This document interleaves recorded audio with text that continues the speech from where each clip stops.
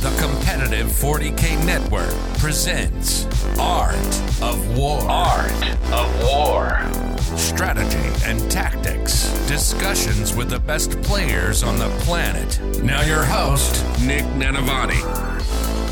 Hey everybody, welcome back to another episode of the Art of War podcast. I'm your host, Nick Nanavati, and this week I'm joined all the way from Germany by my good friend, Kalvin Kirchbaumer.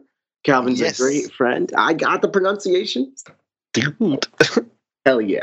Kalvin's a great friend. He is the former captain of the German WTC team, or coach, and he is an excellent member of the community. I've seen him just developing the community over in Germany, now coming over across the States, and he's got a real passion not just for the community, but also for the rules of the game. Usually on this show, we end up getting top-level competitors, people who win tournaments, talking about like how they do that and how they get better at 40K and what works for them. Kalvin, he's great at Warhammer, don't get me wrong, but he's also great at a lot of things that most Warhammer players maybe are not. The technical minutiae to the rules, learning and breaking down a new addition to the infinite finite scale, and also really just he's a great dude. So today we're going to do a two-part show. Part one, we're going to get to know Kalvin. We're going to get to understand what his role in the community is and how he serves the Warhammer community as a large. And also like what judging Warhammer is like, what the rules for 10th edition seem like. Is it a good rule set from a judging perspective, a bad one? How can we improve upon it? What are some fun little rules interactions he's come up with? And then in part two, Kalvin with his perspective as a judge, a coach of Germany, all that stuff, and my perspective as a competitive player and 40K coach, we're going to try to map out this meta. So part two is only going to be for subscribers on our Patreon. You can join our Patreon on AoW40K.com. It'll get you access to part two of all of our podcast episodes. This is episode 194. That's right. You can get 194 other episodes with this, along with a new episode every single week. And as soon as we start getting tournaments and things like that back and rolling, we will get back to our normal show format where we break down the winning lists and whatnot. In the interim, though, you're going to get access to not just those Patreon episodes, but you're also going to get access to our amazing Art of War Discord server, where you can literally see messages by the second about 10th edition. You know, new ideas forming constantly right now. It's a super exciting time to get into competitive Warhammer, or just learn more about Warhammer and become your best. So check it out on Patreon. Kalvin, how are you doing today? Wow, that was a hell of an introduction, and now my German-ish/English accent comes through. Yours was really, really smooth, but thank you very much on having me on this show. I was really looking forward as you sent me that message. I'm glad. I was trying to figure out what I want to do for the show this week, because it's like, there's no tournaments. A new edition just came out. My usual format kind of doesn't exist right now. Yeah. But you know what? I've had such a great time talking with you at the various U.S. Opens and WTC that we've met each other in person. Right. I figured, why not come and bring you on the show? That's super awesome. Yeah, we met kind of a lot in the last few occasions, right? Yeah. And fun fact about Kalvin, before we get too deep into the 40K world, he's also a magician. Literally, the man pulls cards out of his hats and stuff. That's true, actually. Yep. It is true, actually. I didn't just make that up. Kalvin, tell me a little bit about yourself. Give me some background. Who is Kalvin Kirchbaumer, and how did you get into Warhammer? Yeah, so Kalvin, or goes by the nickname Lim in the internet and on his jerseys. So how did I get into Warhammer? I think is because I've got the British nationality, and my auntie or my nan, can't remember, brought us over the second edition of Warhammer 40K. So me and my brother, we had that when we were really little, and it was an on-off development with the game. It's up till, I would say, 5th or 6th edition, kind of just randomly bought miniatures and had some fun playing across the tables or on the floor like everybody in his childhood did. And I think when 8th edition was hitting quite the end, I said, well, okay, on my bucket list, there is, before I get 40, I want to visit one tournament. That's how it actually started. That was 2019, which is not that long ago. And then I visited my first tournament. I had a coaching with you, actually, that I won. And you were preparing me with Richard together playing Sisters. And then I experienced my first tournament, and I was like, wow, this isn't as bad as I thought it would be. You meet great people, and you have a good time. You enjoy the hobby you all do. Everyone you're talking to, you've got some kind of connection, either it's the models, the painting, the play style, or whatever. And yeah, after the first tournament, I just got in the circle of 40K, and I couldn't get rid of. I enjoyed it so much. I visited the next one and the next one, and then I try to really dig down into what is the passion in this hobby for me. And it came out that it's actually the rules perspective, because I love it. Maybe it's the German side in me, that everything is corrected and everything is straightened out and super, it has to be efficient. No overlaps in rules, and it has to be like it. There's no discussion. This is the rule. This is how it's going to be. I can appreciate that, especially with the rules. That's probably why you're such an excellent judge. I know, right? And as soon as I find a rule, I just message Justin Curtis, and I'm like, Justin, come on, let's have a little fight here.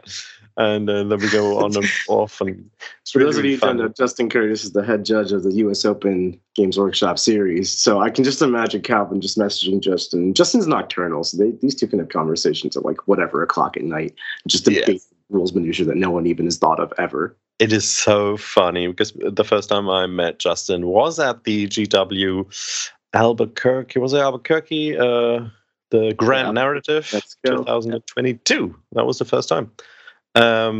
And we met up, and they said, "Hey, you're Kalvin." "Yeah." "You're Justin." "Yeah." "Oh, I've got an interesting rules question." And from there on, we were like, "Yoo, let's go." That was pretty funny. And since the Grand Narrative, I came closer to Games Workshop, working a little bit with them on rules, on events, on just in community work in general. I always give myself the title a friend of Games Workshop, they sometimes call, which kind of works the best. And they sometimes ask me if I want to come by for a tournament and judge with them or for them. And I super enjoy that. So that's basically the short version of how I just skyrocketed from my first 30 people tournament into, hey, you're flying to the USA to judge 400 people playing a game. Well, I feel like we skipped a couple steps there. So yes, I want to just break it down a little bit more. And I think it's an awesome story. So you're like a casual Warhammer player. Yeah. As all of us start, believe it or not. So those people who still haven't gone to tournaments, Kalvin is a living, breathing example of like he went to one and got a good case of the funds, and he came back for more. So that's awesome to hear.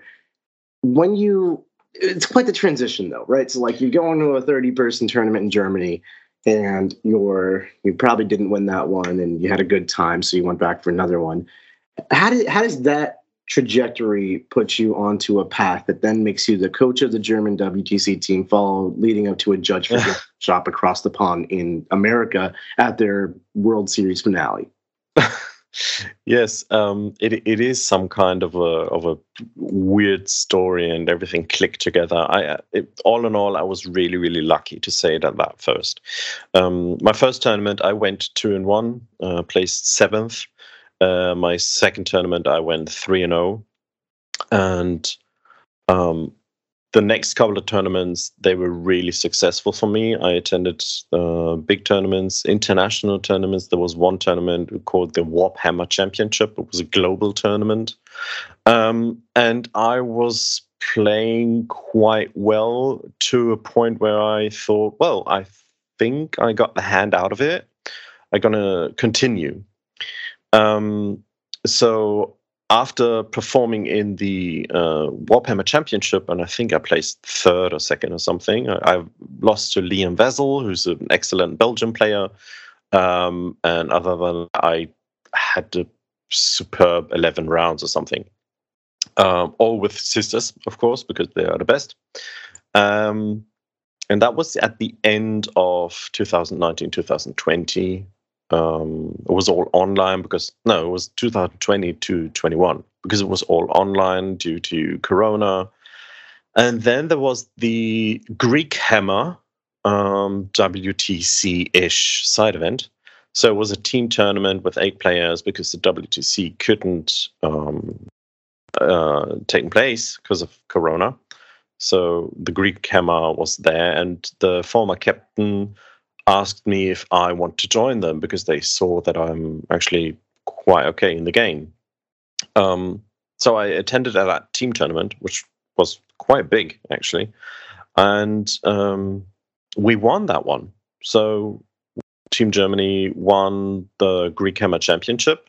They had quite a lot of teams, if I remember correctly. Congratulations! Yeah, thank you. So we're actually the world champions in TTS. Since then, there hasn't been world any champions champions. TTS. And after that, I connected with other peoples who play at a really high competitive level, and more, I just slipped into the inner circles and stuff. Every community has like the inner circle stuff, and talking to them, evolving my own gameplay, playing like 5 to 10 games a week. That was quite exhausting, but it was like a drug. And if I rewind a little bit to after my second tournament, where I went 3-0, a German YouTube channel called Kings of the Hill, they contacted me for an interview. And we had so much fun in that interview because they wanted to have the perspective of a newcomer going to a tournament, just sharing their experience, that this is not just everything is elbow business, and it's a super experience, and they wanted me to talk about it. So I did. And I really enjoyed that with them, and asked if I could join them.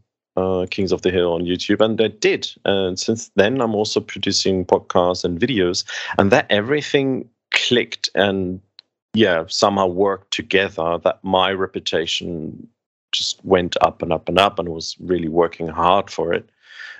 Because I love the community, I love standing in for the community.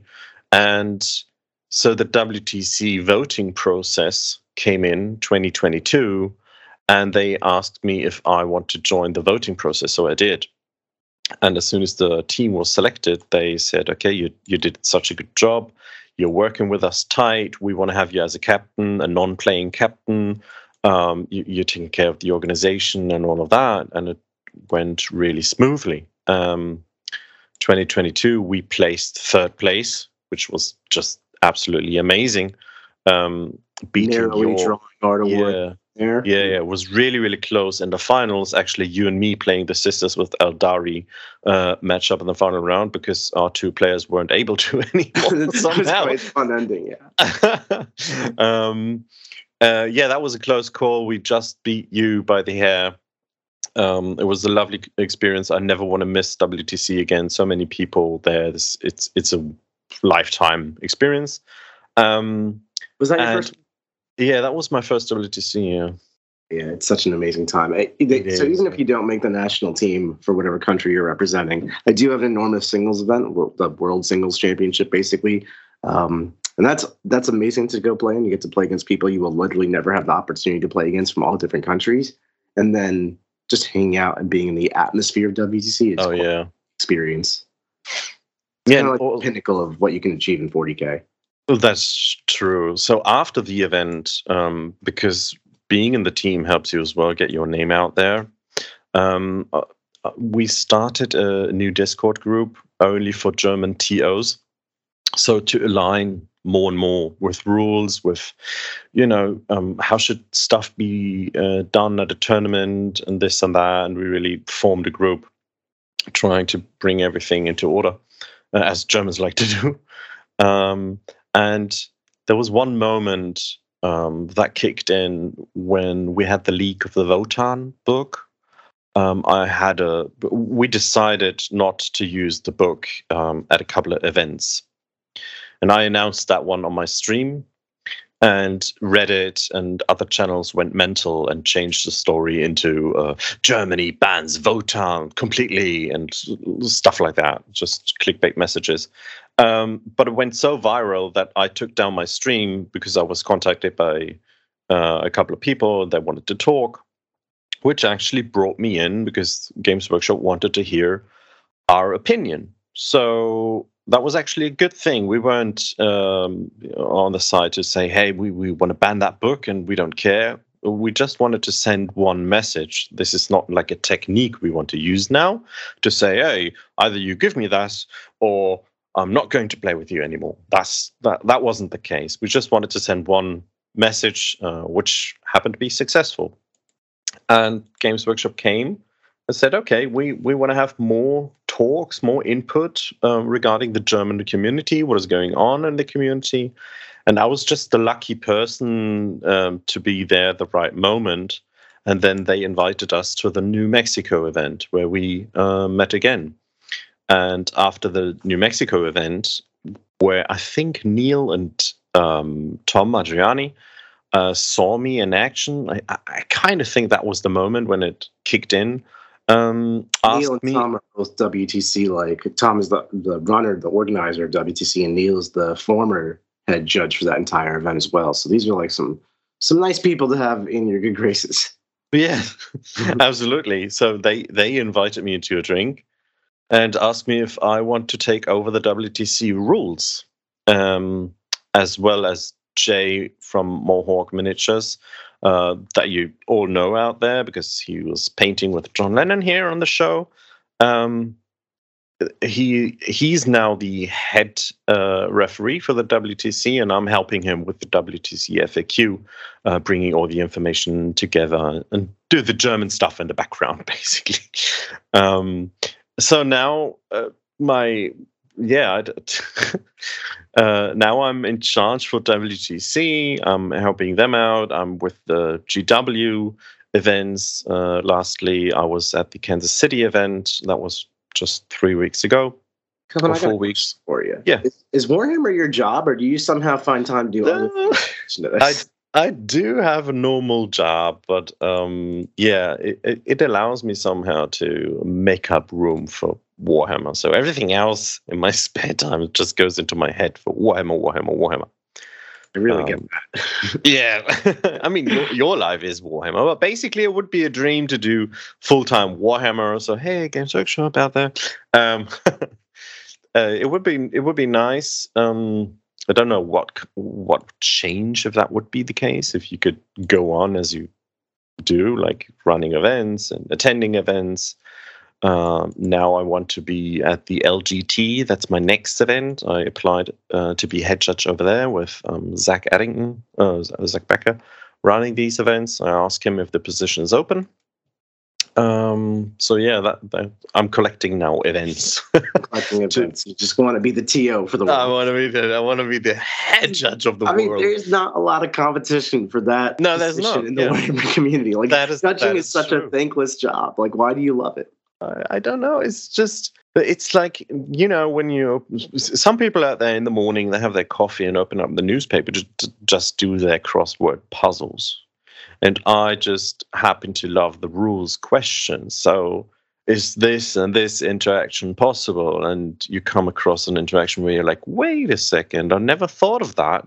Let me check all the sources I have and gather everything together. And when I really cannot answer it, I'm actually happy to have something I can send off to Games Workshop and say, hey, I've got something. This is, I think, a case that's not working. It's like a Sudoku game or crosswords for me. I mean, to each their own. I can't knock anyone's ability to have fun. I sit here playing with toy soldiers and have done that for 20 years. So yeah.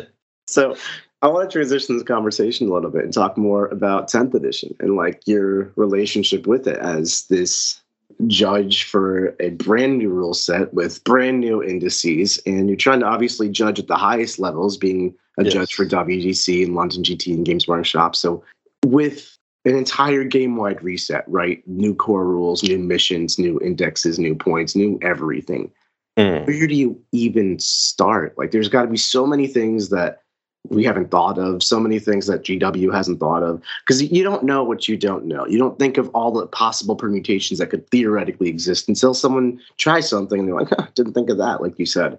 How do you actually identify and create a judging system with so little data and having it so fresh and having such a small timeline? So the timeline is really the biggest issue, actually, because there's only so much you can read in a certain amount of time, and then you have to get some clarification from Games Workshop, and then you have to wait for a response and update and so on. In the meantime, working on other stuff, of course. What helped, actually, is that I'm also, because of my YouTube channel, under the NDA. So for me personally, I can already write down rules interactions that don't work. So others would be like, oh my God, he has got the rules. He's planning the next army list. He's, preparing for the tournaments. Me, on the other side, I'm like, oh, I got the rules early. I can point out the mistakes and make a document to fix everything, which is pretty handy. So I had a couple of weeks of advanced fixing time, I would say. I wouldn't call it fixing, because fixing means that Games Workshop did a lot of mistakes, or did mistakes in general, which is fine, I guess. And by any means, I don't want to sound like Games Workshop did a horrible job in any way. But FAQs are necessary it literally means frequently asked questions. So maybe the rule that it refers to is really hidden in some case. So you just point it out again in maybe bolded letters, and all of that kind of stuff. So where you actually start is by forget 9th edition. That is number one rule. Forget 9th edition and start reading a new game. Because imagine you're developing this 10th edition, and Games Workshop doesn't call it 10th edition, by the way. They call it next edition and current edition. You have to write the rules for someone who never played the game before. That's right. Number one. So you have to set saying Warhammer is still Warhammer to all the people I talk to, because I've been playing it for so long. But to brand new players, Warhammer is a new concept. What is? Yes. So it's kind of hard to get that mindset running. Oh, okay, forget everything that happened in 9th edition. You couldn't move through models. This is a thing now. I have to get used to it. But then you start to compare 9th edition and 10th edition, and it's like, I don't know, left, right. As soon as you cleared your mind from 9th edition, which is not easy, it's way easier to go through the rules, take down notes, go back, start over. And then ask yourself the rules questions and try to figure them out. Like, if I would ask you right now, when are you eligible to shoot? Do you know the answer? I know the answer because I also had to ask this question. So, right. What makes a unit eligible to shoot? What a question. Yeah. So what does it? Do you actually make me answer it live on this podcast? I see. So a unit's eligible to shoot when it is not advanced or charged or in close combat, or not advanced or not in close combat, unless it also has an assault weapon or a pistol weapon, which would give you the cause to do something in that specific instance. That's actually correct. But Games Workshop wrote it in such a way, only in the movement phase. At the beginning of the shooting phase, they say a unit is eligible to shoot if it A, did not fall back, or B, did not advance. So when you only read that portion, you're like, okay, I can not be eligible because I advanced. So if we come to mission secondaries, 9th edition players will call them actions. There are no actions in the game anymore. They kind of work like actions. I sure call them actions. I know, everybody does.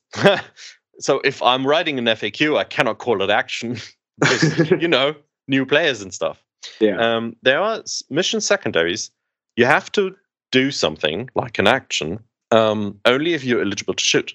But the thing is, eligible to shoot was in the shooting phase only by these two criteria. The eligibility for shooting in close combat is in the close combat, like Big Guns Never Tire mentions it as well. So you're eligible to shoot if you are a monster in close combat. So he can do an action in close combat. This is really weird. And now you take from there, you take many, many strings and create fake scenarios to try to really get to the bottom of when are you really eligible to shoot. And it isn't that easy question. You can just say, oh, when this and this. Because there's so many cases where this is an exception to the rule, or that is an exception to the rule. Explaining that to new players is ridiculously hard. Right. And this is one example of like the depth that Warhammer as a game creates, because it's easy to just kind of look at it and be like, you have an army, it moves, it shoots, it punches. But then when you get into like all of the different other things, again, you don't know what you don't know, the actions, for an example, it's really overwhelming. It creates these complicated, like, how do we do things? But then they also have overcomplicated a couple of issues as well and simplified things down in other sports. Like So the fly keyword, as an example. Now fly moves in a different way. You have to measure the hypotenuse up a building, then the distance across the building, then the hypotenuse down the building, which is 3 individual measurements instead of just one easy measurement. And what happens if you want to skip one building in between as well? Do you go up, down, or do you go up and stay up and then go down? Yeah, you move horizontally through the air, I believe. Yeah. So whatever that means. And then there's things like the combat phase, which seems simpler on the offset, right? Like you move into base contact, you move towards the closest model, you have to get in base contact or base of base to fight. It's just simpler all around. But when you get down to actually playing the game, you actually have to measure every single model a lot more carefully to make sure you're moving in legal manner. It's actually much more tedious. And then there's things like Overwatch, which I'm sure only creates headache for you. Oof, one of the examples, one of my favorite examples, actually happened to me in a playtest game with Quentin. We were just practicing a game, and I was playing Broken Eldar, of course. And actually, he was playing Demons. He was playing Broken Eldar. I'm not the bad guy. Oh, okay. I had a unit of Flamers set up, and Quentin, and they were within 12 inches of a Farseer who was about to start his move. So if he moved, I could Overwatch him. And then he had this unit of Warp Spiders. So he thought about moving his Warp Spiders into range of my Flamers, 12 inches, to shoot me. And I told him, if you do that, I'm just going to Overwatch you and probably kill all your Warp Spiders. It's 5-man. And he was like, oh, okay, I won't do that. And he moves his Warp Spiders like somewhere else. And then he goes to move his Farseer. So I'm like, okay, I'll Overwatch your Farseer. And then he's like, oh, well, okay. So I killed his Farseer. He's like, well, if you're going to Overwatch my Farseer, though, I'll move my Warp Spiders to where I wanted because you can't Overwatch more than once. And I was like, well, I only Overwatched your Farseer after you moved your Warp Spiders over there. And sequencing has never been an issue either in 40K in the movement phase like that. There's just so many new places to have a rules conundrum, or not even necessarily a how does this work conundrum, but a practical situation where someone may feel uneasy, or it's not necessarily fun, or a gotcha hammer type moment. And all that is kind of created through the complications of oversimplification. Does that make sense? Yes. And how do you as a judge even approach that? So in the interaction between the players, as it is, I don't actually interact with. I see the problematic situations where, like, moving a unit, asking, hey, you want to Overwatch? No. Okay, next unit. You want to Overwatch? No. Shut up. Okay. Or other players who just make the movements so fast that they say, hey, I wanted to Overwatch that one. Oh, good. Go for it. And then they take another unit they already moved and then put it in other places, as your situation with Quentin. And or even just to create a more practical one, what happens if, because my situation with Quentin was, if nothing else, actually fairly cordial, fun, and we resolved the issue fairly amicably. And I could very well see a tournament situation or actual game situation where someone, even through like ignorant muscle memory, no ill intent whatsoever, just moves a unit, because forever you've been able to just move your units. Absolutely. And then your opponent's like, oh, I wanted to Overwatch them before they made a normal move. But we don't know where they were anymore. So how do we check if you're in range? How do you go back in time with 100% accuracy? Yeah, so you would always have to announce which unit you will be going to move now, which just isn't realistic. But I don't want to tell that I'm better in game design or whatever, like not in the closest. But for this game purpose, I would love to change Overwatch in the way that it can still be used in the movement phase. Either only when a unit ends their move, or at the end of the movement phase. So the opponent knows, okay, at the end of the movement phase, you can, and I'm talking about the part of moving in the movement phase and not the reinforcement phase. So your opponent knows, okay, I can move here, and I can know you can Overwatch over there, and there. Then you create a scenario where you can play like a little bit of chess. Saying if I move my pawn over there, you can either choose to shoot it or try to get my horse over there. But you don't know what's in the mind of the opponent player. So it creates a little bit more tactical, but also simplified version of Overwatch as it is now. But again, I don't know all the interactions or rule interpretations that Games Workshop is going with. But as you said, some rules are overcomplicated and some rules are oversimplified. Actually, yes. Yeah. Well, hopefully, I know they just released a designer's commentary to alleviate some of this clarification stuff. I'm not sure that it did that, but it definitely answered some questions. Hopefully, as the edition grows and evolves, it simplifies in the right places and adds some clarity in others to make it a little more playable. Definitely. So the rules commentary is something I really, really like because you can see it as a living document for rules and not an FAQ as we know it. So they can, every day, they could just add a line to it to immediately address a rules interaction that is not supposed to be. And they don't have to dish out a whole FAQ for that. They can make a core rule change to its... I mean, thinking of it, we always waited for these big FAQ waves. The bigger they are, the longer they take, obviously. But breaking something in the game could be now in the glossary with one sentence. Hey, you cannot do that and that and that. Oh, okay, cool. Then I like it because it clarifies intent, right? There's been a whole discussion, rules written versus rules of intent, and like how are we to ever know what Games Workshop, the rules designers, intended? It's purely speculative. Like pink horrors and their weapons, they don't have the psycho keyword, but now they say, hey, you don't have to be a psycho. Yeah. Or, like back in the day, Wraith, you needed to draw a line of sight from your physical model's eyes. In Wraith units have eyeballs, right? So like, do Wraith guys just not get to shoot stuff, Nope, that's the intent. Right, that's the intent. No shooting. So being able to weapon. tell us that's great. Although it would nerf the Wraith Knight, and I'm here for that. That's true. Calvin, I want to take this time kind of transition. Are you still playing this game competitively, or has your life transitioned to judging this game competitively? So in January, I was playing at a 60-man tournament, and I won that one. Congratulations. It's not every day you find a judge who can actually play. Thank you, Justin. Thank you very much. I was playing at a friend's tournament. I promised him to come by when I find the time. I really enjoyed it over there. It's called Steffen. And because every tournament I attended was with sisters. I'm like, sisters only, go for it. Finding out every tactic there is, and even now in 10th, I'm finding so many shenanigans you could do. Like, don't tell Games Workshop, but you could kill your own models again, like you used to in 8th edition, by disembarking. Plasma pistols. Disembarking. By disembarking. So you just play a Rhino and St. Catherine and a Celestine and a couple of others and put them around the Rhino, and only have so much space to disembark 9 out of 10 Retributors, so you get the +1 to hit.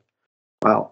Then you can just choose to get out and kill one of your own models because rules is written, yes, but I already ruled in WTC you cannot do that. Oh, now he's speculating. Yes. No, we don't want to have these shenanigan interactions, but I'm still looking for that. Like using a plasma pistol and put down a Merkle does a 1, so you die. Yeah. So after that you have +1 to hit. I love these stuff, but I went to that tournament actually with Eldar, Hail of Doom. I was also in Goonhammer. That was pretty nice. Nice. So, a couple more questions before we head on over to part 2. All right. Which I'm really excited for, because one of the things I've learned is if you spend enough time at the barbershop, you're bound to get a haircut.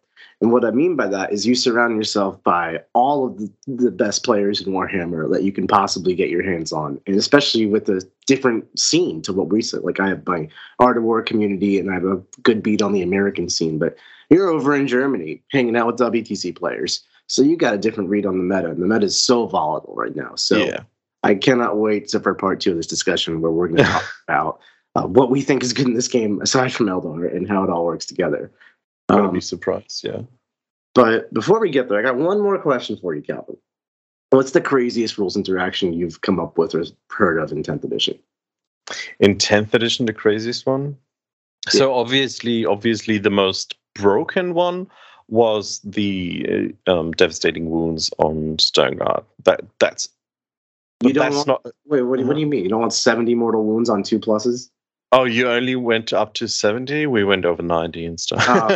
I'm not even trying. I just throw a different number every time, and the number's already egregious. Yeah, so every story they increase, by the way. Yeah, next week they add, I remember the time where you could dish out 200 mortal wounds with one unit. By the time it's 11th edition, do you remember Stern Guard? Yeah, I think one of the craziest interactions... do you mean by crazy... It's pretty open to interpretation. Give me a fun one over here. So a fun one would be like if I can't remember the name because I'm not really good with AdMech, but the guy, I think it's the Datasmith who joined Castellan Robots. Yeah, that's the Datasmith. It's the Datasmith. He gives the unit infantry, so anti-infantry just kills Castellan Robots, which I think shouldn't be the case. Well, also, since it gives them infantry, I've heard stories of robots getting into Scorpius or robots Kool-Aid manning through walls. Just like, what are we doing? Yeah, because the thing with infantry is pretty easy to understand. If one model in your unit has a specific keyword, the unit has this keyword, but not every model. And there are rules where the unit needs a keyword, and there are rules where every model needs a keyword. For example, the easiest one is probably fly. So when you have a character with fly joining a non-flying unit, you still have to check model for model if the model can fly. But, for example, only the model with fly can then go across the hypnus of the container, or the others have to walk normally. But the other rules say anti-fly 2+, and your unit has fly. Not every model, but your unit has. And that confuses a lot of players. Why is he giving me that keyword? And can't see why it confuse anybody, really. Yeah, it is really insane. So I think the most powerful anti-keyword is anti-character out there.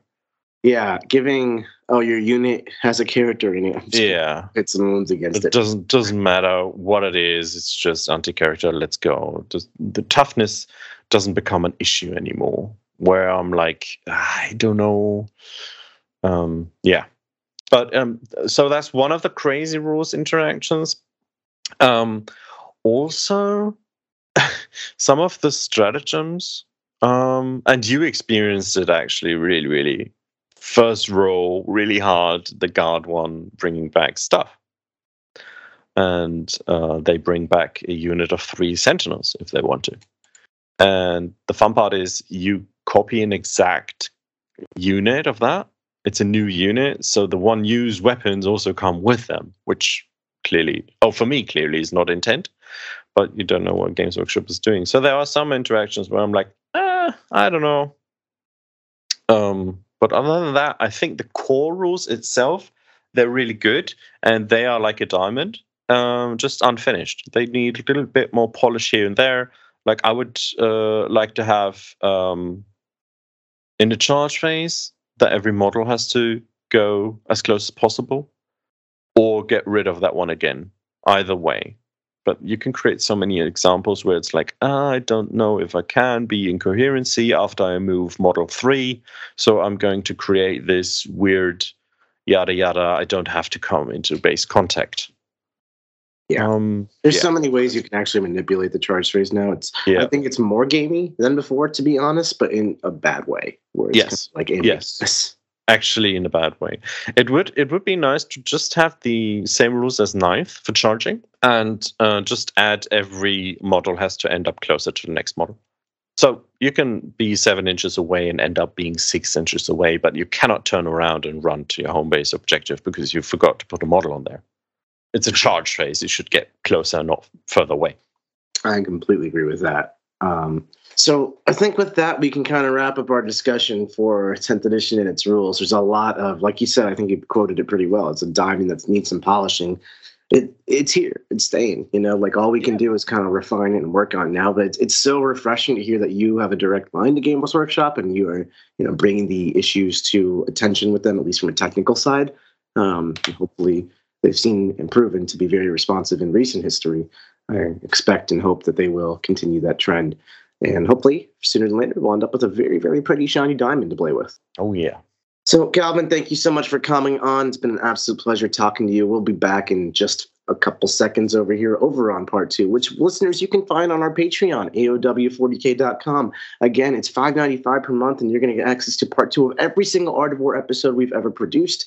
There's tons, and as we get more and more into 10th edition, you better believe we're going to be talking about what's good, what's bad, what's ugly, and how it all works, breaking it down for you. In this week's specific part 2, Calvin and I are going to talk about what we think the meta is going to be with my 20 plus years of playing this game, along with expertise going to tournaments and Calvin's different perspective from the German side of things. I think we're going to have a really back and forth interesting discussion about what's good and what we expect to do well, or maybe some things that Calvin's considered that I haven't, or vice versa. And hopefully we'll broaden our perspectives a little bit. So if you're interested in being a fly on the wall for that conversation, check out AoW40k.com. Calvin, it's been an absolute pleasure having you on. Thanks so much. Thank you. Vice versa. See you later, everybody. Bye. Like what you just listened to? Check out Art of War Down Under and Art of War Unbroken on the competitive 40K network. The Art of War 40k.com.